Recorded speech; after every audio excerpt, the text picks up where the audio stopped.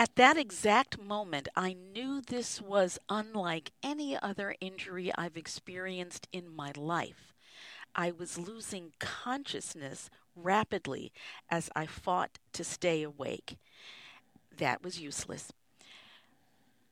Hello, everyone. This is Pamela Brewer welcoming you to this edition of Mind Talk. I just shared with you the words of today's guest, Dr. Chrisanne Gordon, who, with Andrew Miller, has written a book. It's actually it's more than a book. It's a life story. It's a journey. It's a workbook. You name it. It is entitled "Turn the Lights On: A Physician's Personal Journey from the Darkness of Traumatic Brain Injury to Hope, Healing, and Recovery." Dr. Chrisanne Gordon, welcome to Mind Talk. Thank you so much, Dr. Brewer, for inviting me today. I'm so thankful to be here to speak a little bit about the hope that we can instill in the individuals in our country, particularly our military, who are struggling with the effects of traumatic brain injury. You know, what struck me, even as I looked at the cover of the book, I mean, I'm looking at it now. So there's this collection of light bulbs, and there are a couple that are on pretty brightly, but the rest of them really are dim. And that's just an interesting visualization of some of the effects of traumatic brain injury. But before we talk about that, the fact that you are a physician and this has been your experience, you know, we tend to think about physicians as being all-knowing and invincible. But you're saying, nope, we're all human. Absolutely, we are. And it's amazing, Dr. Brewer, everything that I had learned about traumatic brain injury did not help me get out of where I was.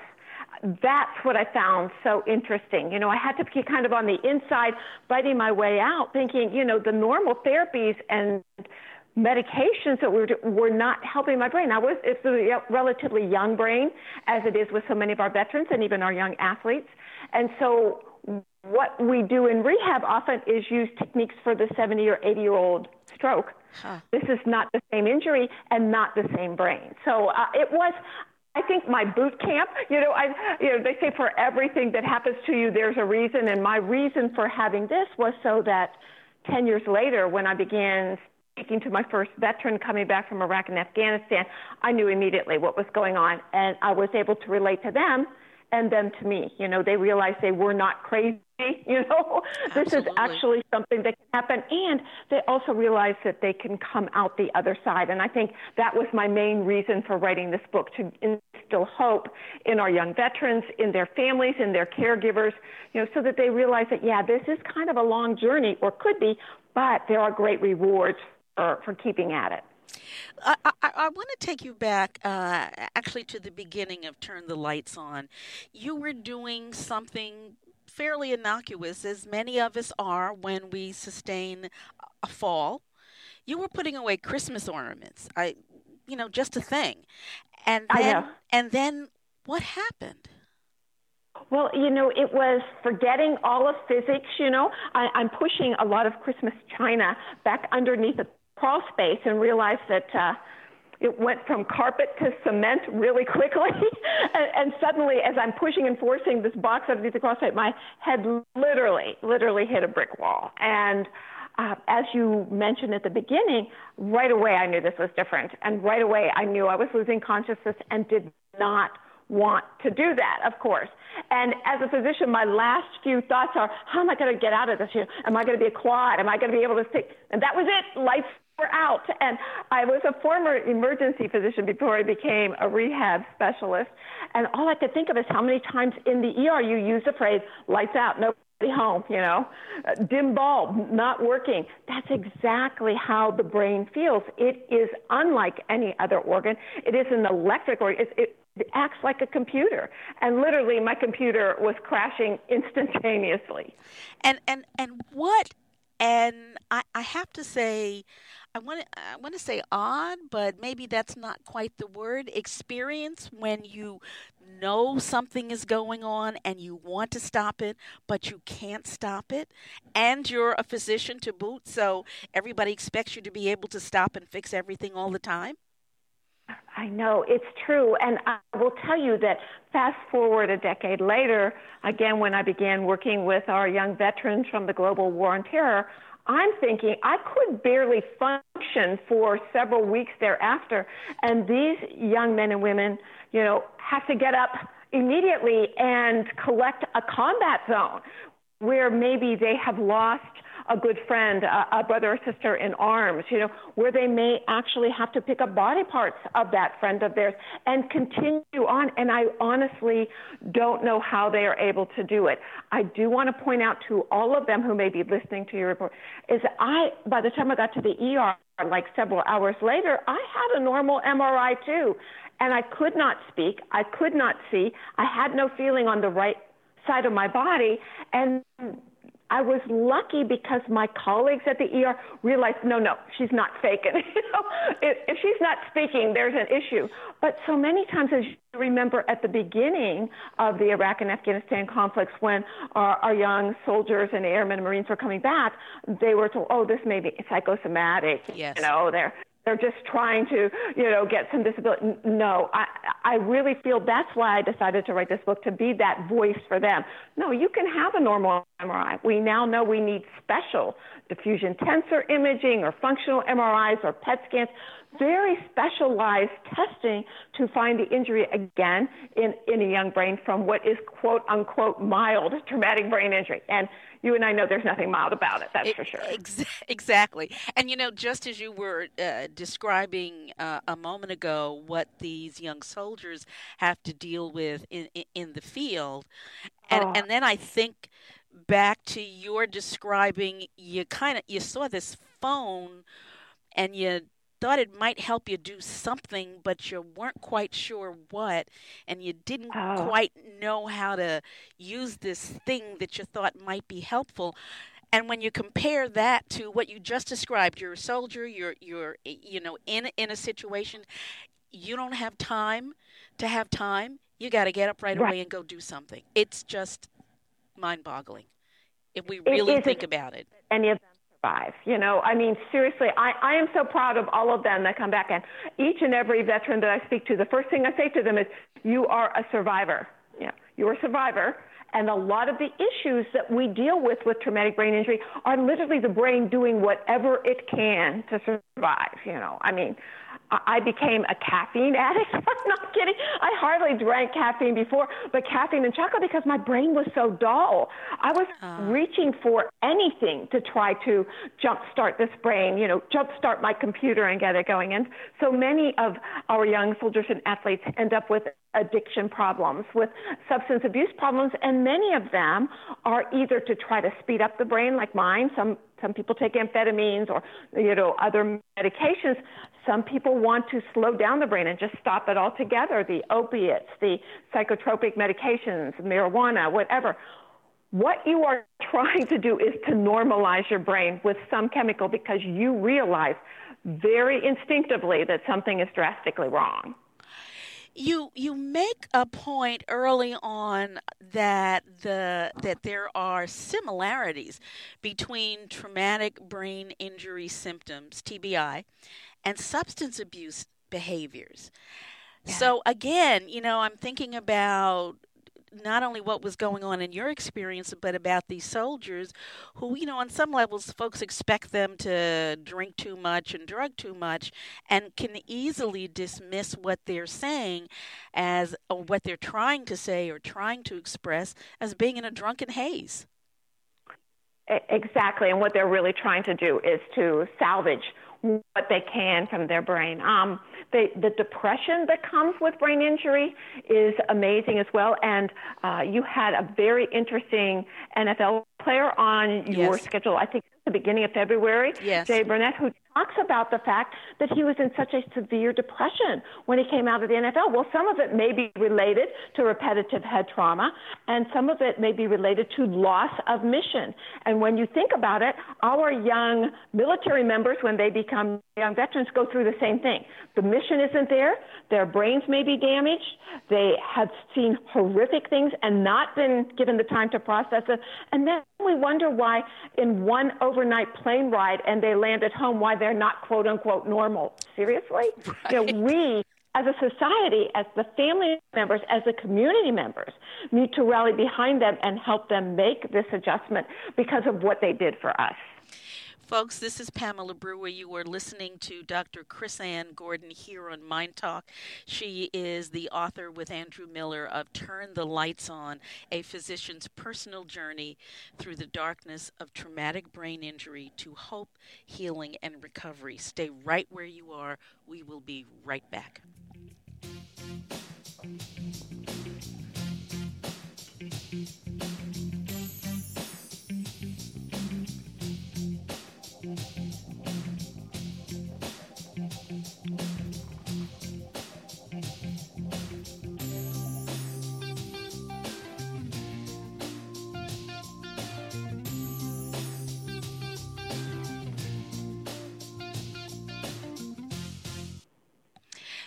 Dr. Gordon, talk to us about some of the symptoms of a traumatic brain injury that can get mischaracterized or misdiagnosed for something else. What are some of the common symptoms? Oh, surely. Yes. First of all, headache is very common. Of course, you've got a brain that's been damaged.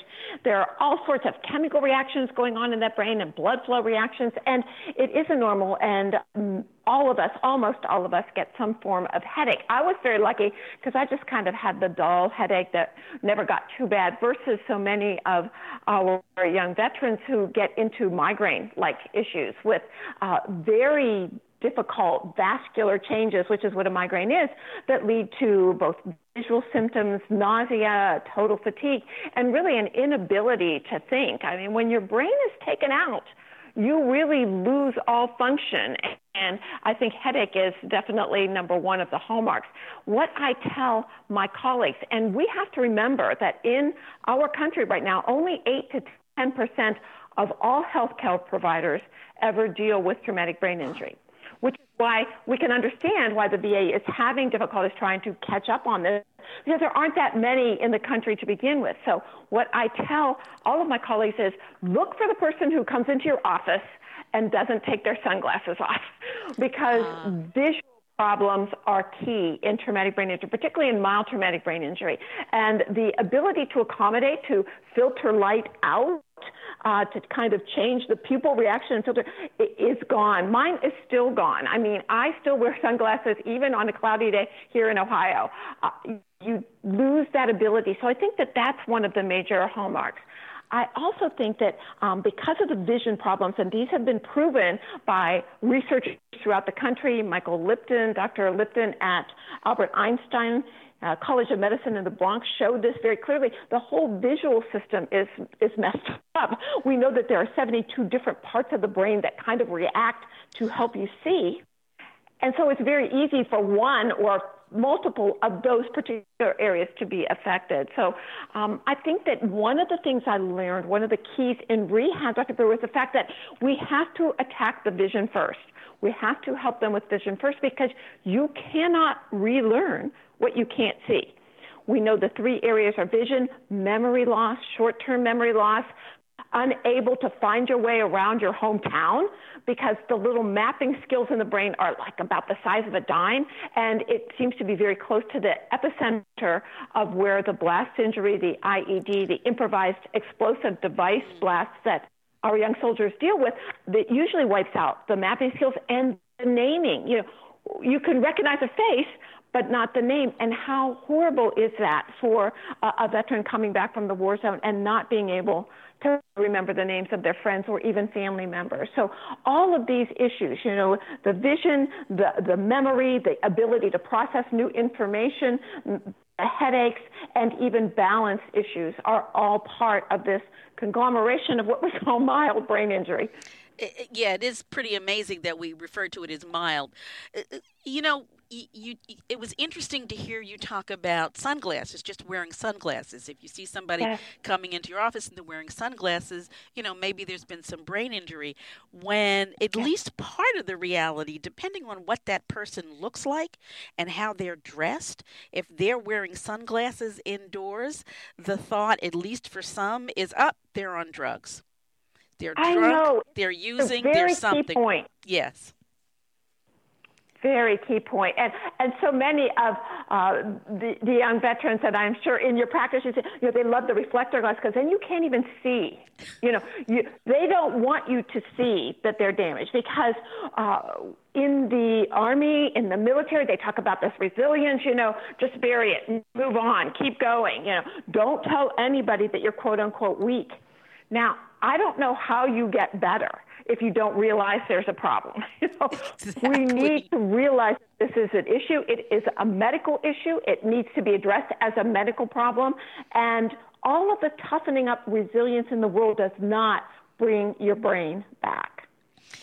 You make a really interesting, you make many interesting points, but you reference a neuropsychologist at Boston University, Dr. Robert Stern, who said that in football, one has to expect that almost every play of every game and every practice, they're going to be hitting their heads against each other.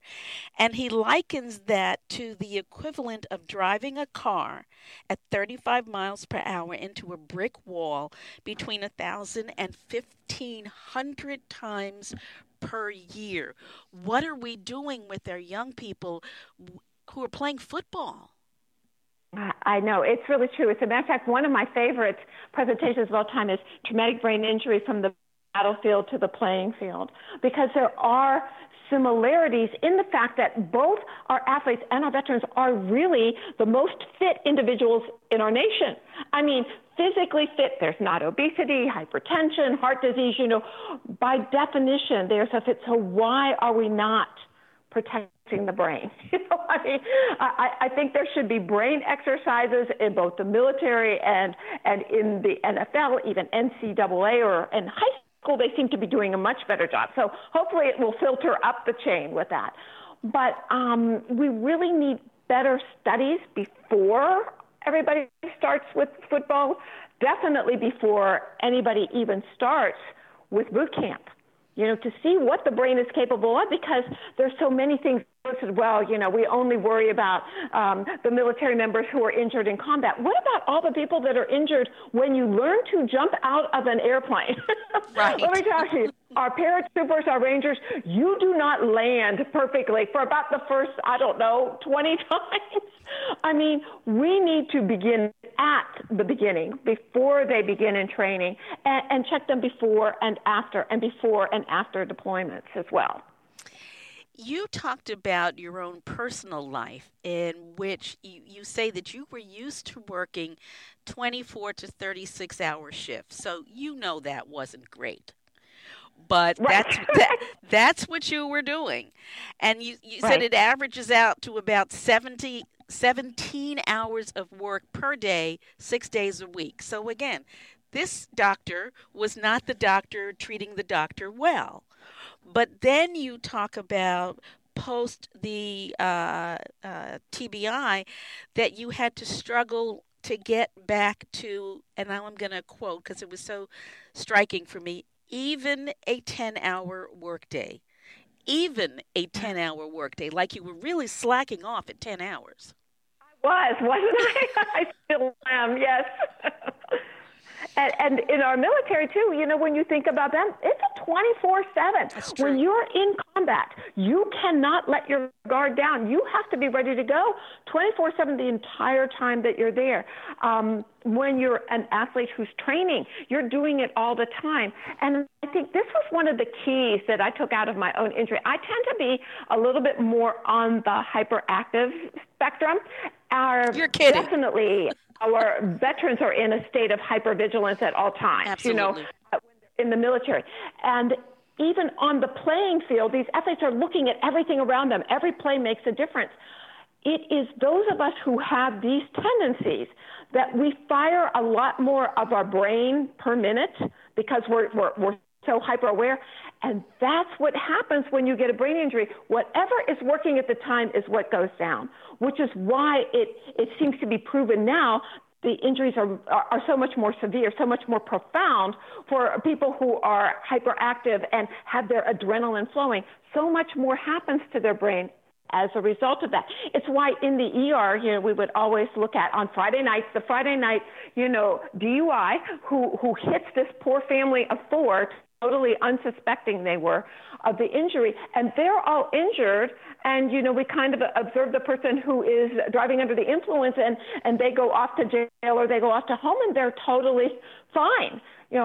Whatever is working at the time is what goes down, and the hyperadrenaline response makes things such as kind of a fear of large places, agoraphobia, you're afraid to go out, you're afraid to do those things because you realize you can't be as hypervigilant as you were before. So it definitely is a much more severe injury to people who have that, kind of activity, the hyperactivity syndromes. It really, your book just broadens the view and the perspective. And the understanding and the compassion that we all need to have of ourselves and others when we are dealing with stress and trauma and injury. You say that you used to have a photographic memory, and that really never returned. But again, oh no, I didn't. That's gone, huh? It's gone. I said my IQ went down a good 20 points, but luckily my EQ, my emotional quotient, definitely was bumped up quite a bit. So there was a little trade-off there. When people sustain, whether it's called a mild, a moderate, a severe brain injury, family members have a range of reactions, yes? Yeah. Yes, absolutely. It's a very difficult thing to deal with, particularly when, again, if you think of our military members looking so fit, they look fit and they look normal. There's no outward sign that something very drastic has happened inside of them in the brain. They haven't. So many of our young amputee veterans, of course, also had traumatic brain injury. But the society gives them a little bit more of a break because they look as if they've been injured for our country. I think that that's the most important thing. We all need to have patience. I really stress that the caregivers need to find assistance within the community to help them deal with some of this stuff. Persons like yourself, when I was looking on your website, Dr. Vera, you have all of these issues that you deal with people: depression, divorce, domestic violence, substance abuse. This is what happens to a brain that's injured. All of these particular things need to be assessed and need to be treated, but you can't just treat the patient. You have to treat the family. Interesting. And today, and perhaps my bias is showing, but in today's world where so much of treatment, at least medical treatment, is insurance company driven, you have less and less time, at least technically, to work with the patient, let alone with their family. Absolutely, and we do need to change that. And that is not just your bias. I think that's a bias of an entire healthcare community for sure. Okay, I think I feel better. Definitely. We're going to take a break, and when we come back, we will continue our conversation, folks, with Dr. Chrisanne Gordon, author of Turn the Lights On. We'll be right back.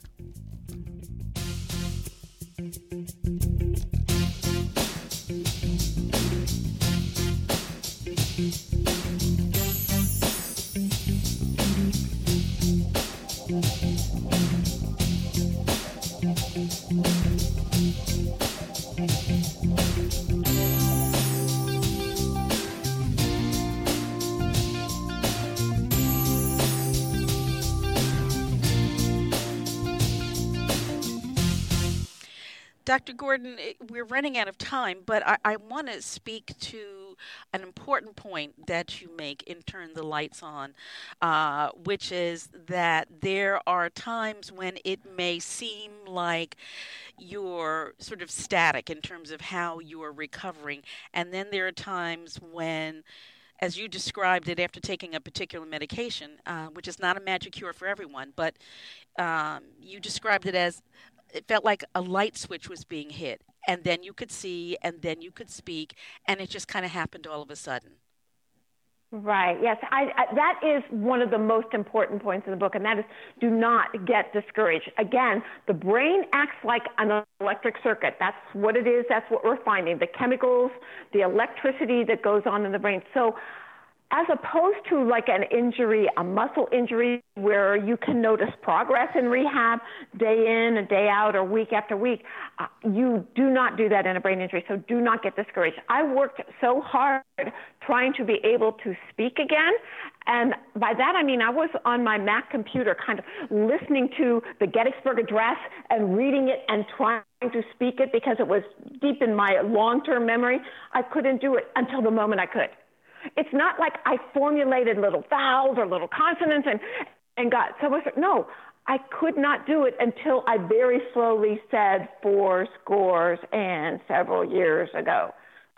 It is amazing. And that was when I mentioned at the beginning of this interview, as a physician, what I had learned was not at all what I was experiencing.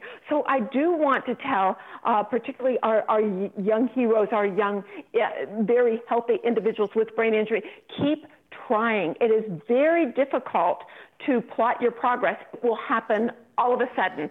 And interestingly enough, I mean, from the moment I could speak, I never went back to being unable to speak. And I would, within about another month, I was able to speak much more fluently, much quicker, made a lot more sense than I did.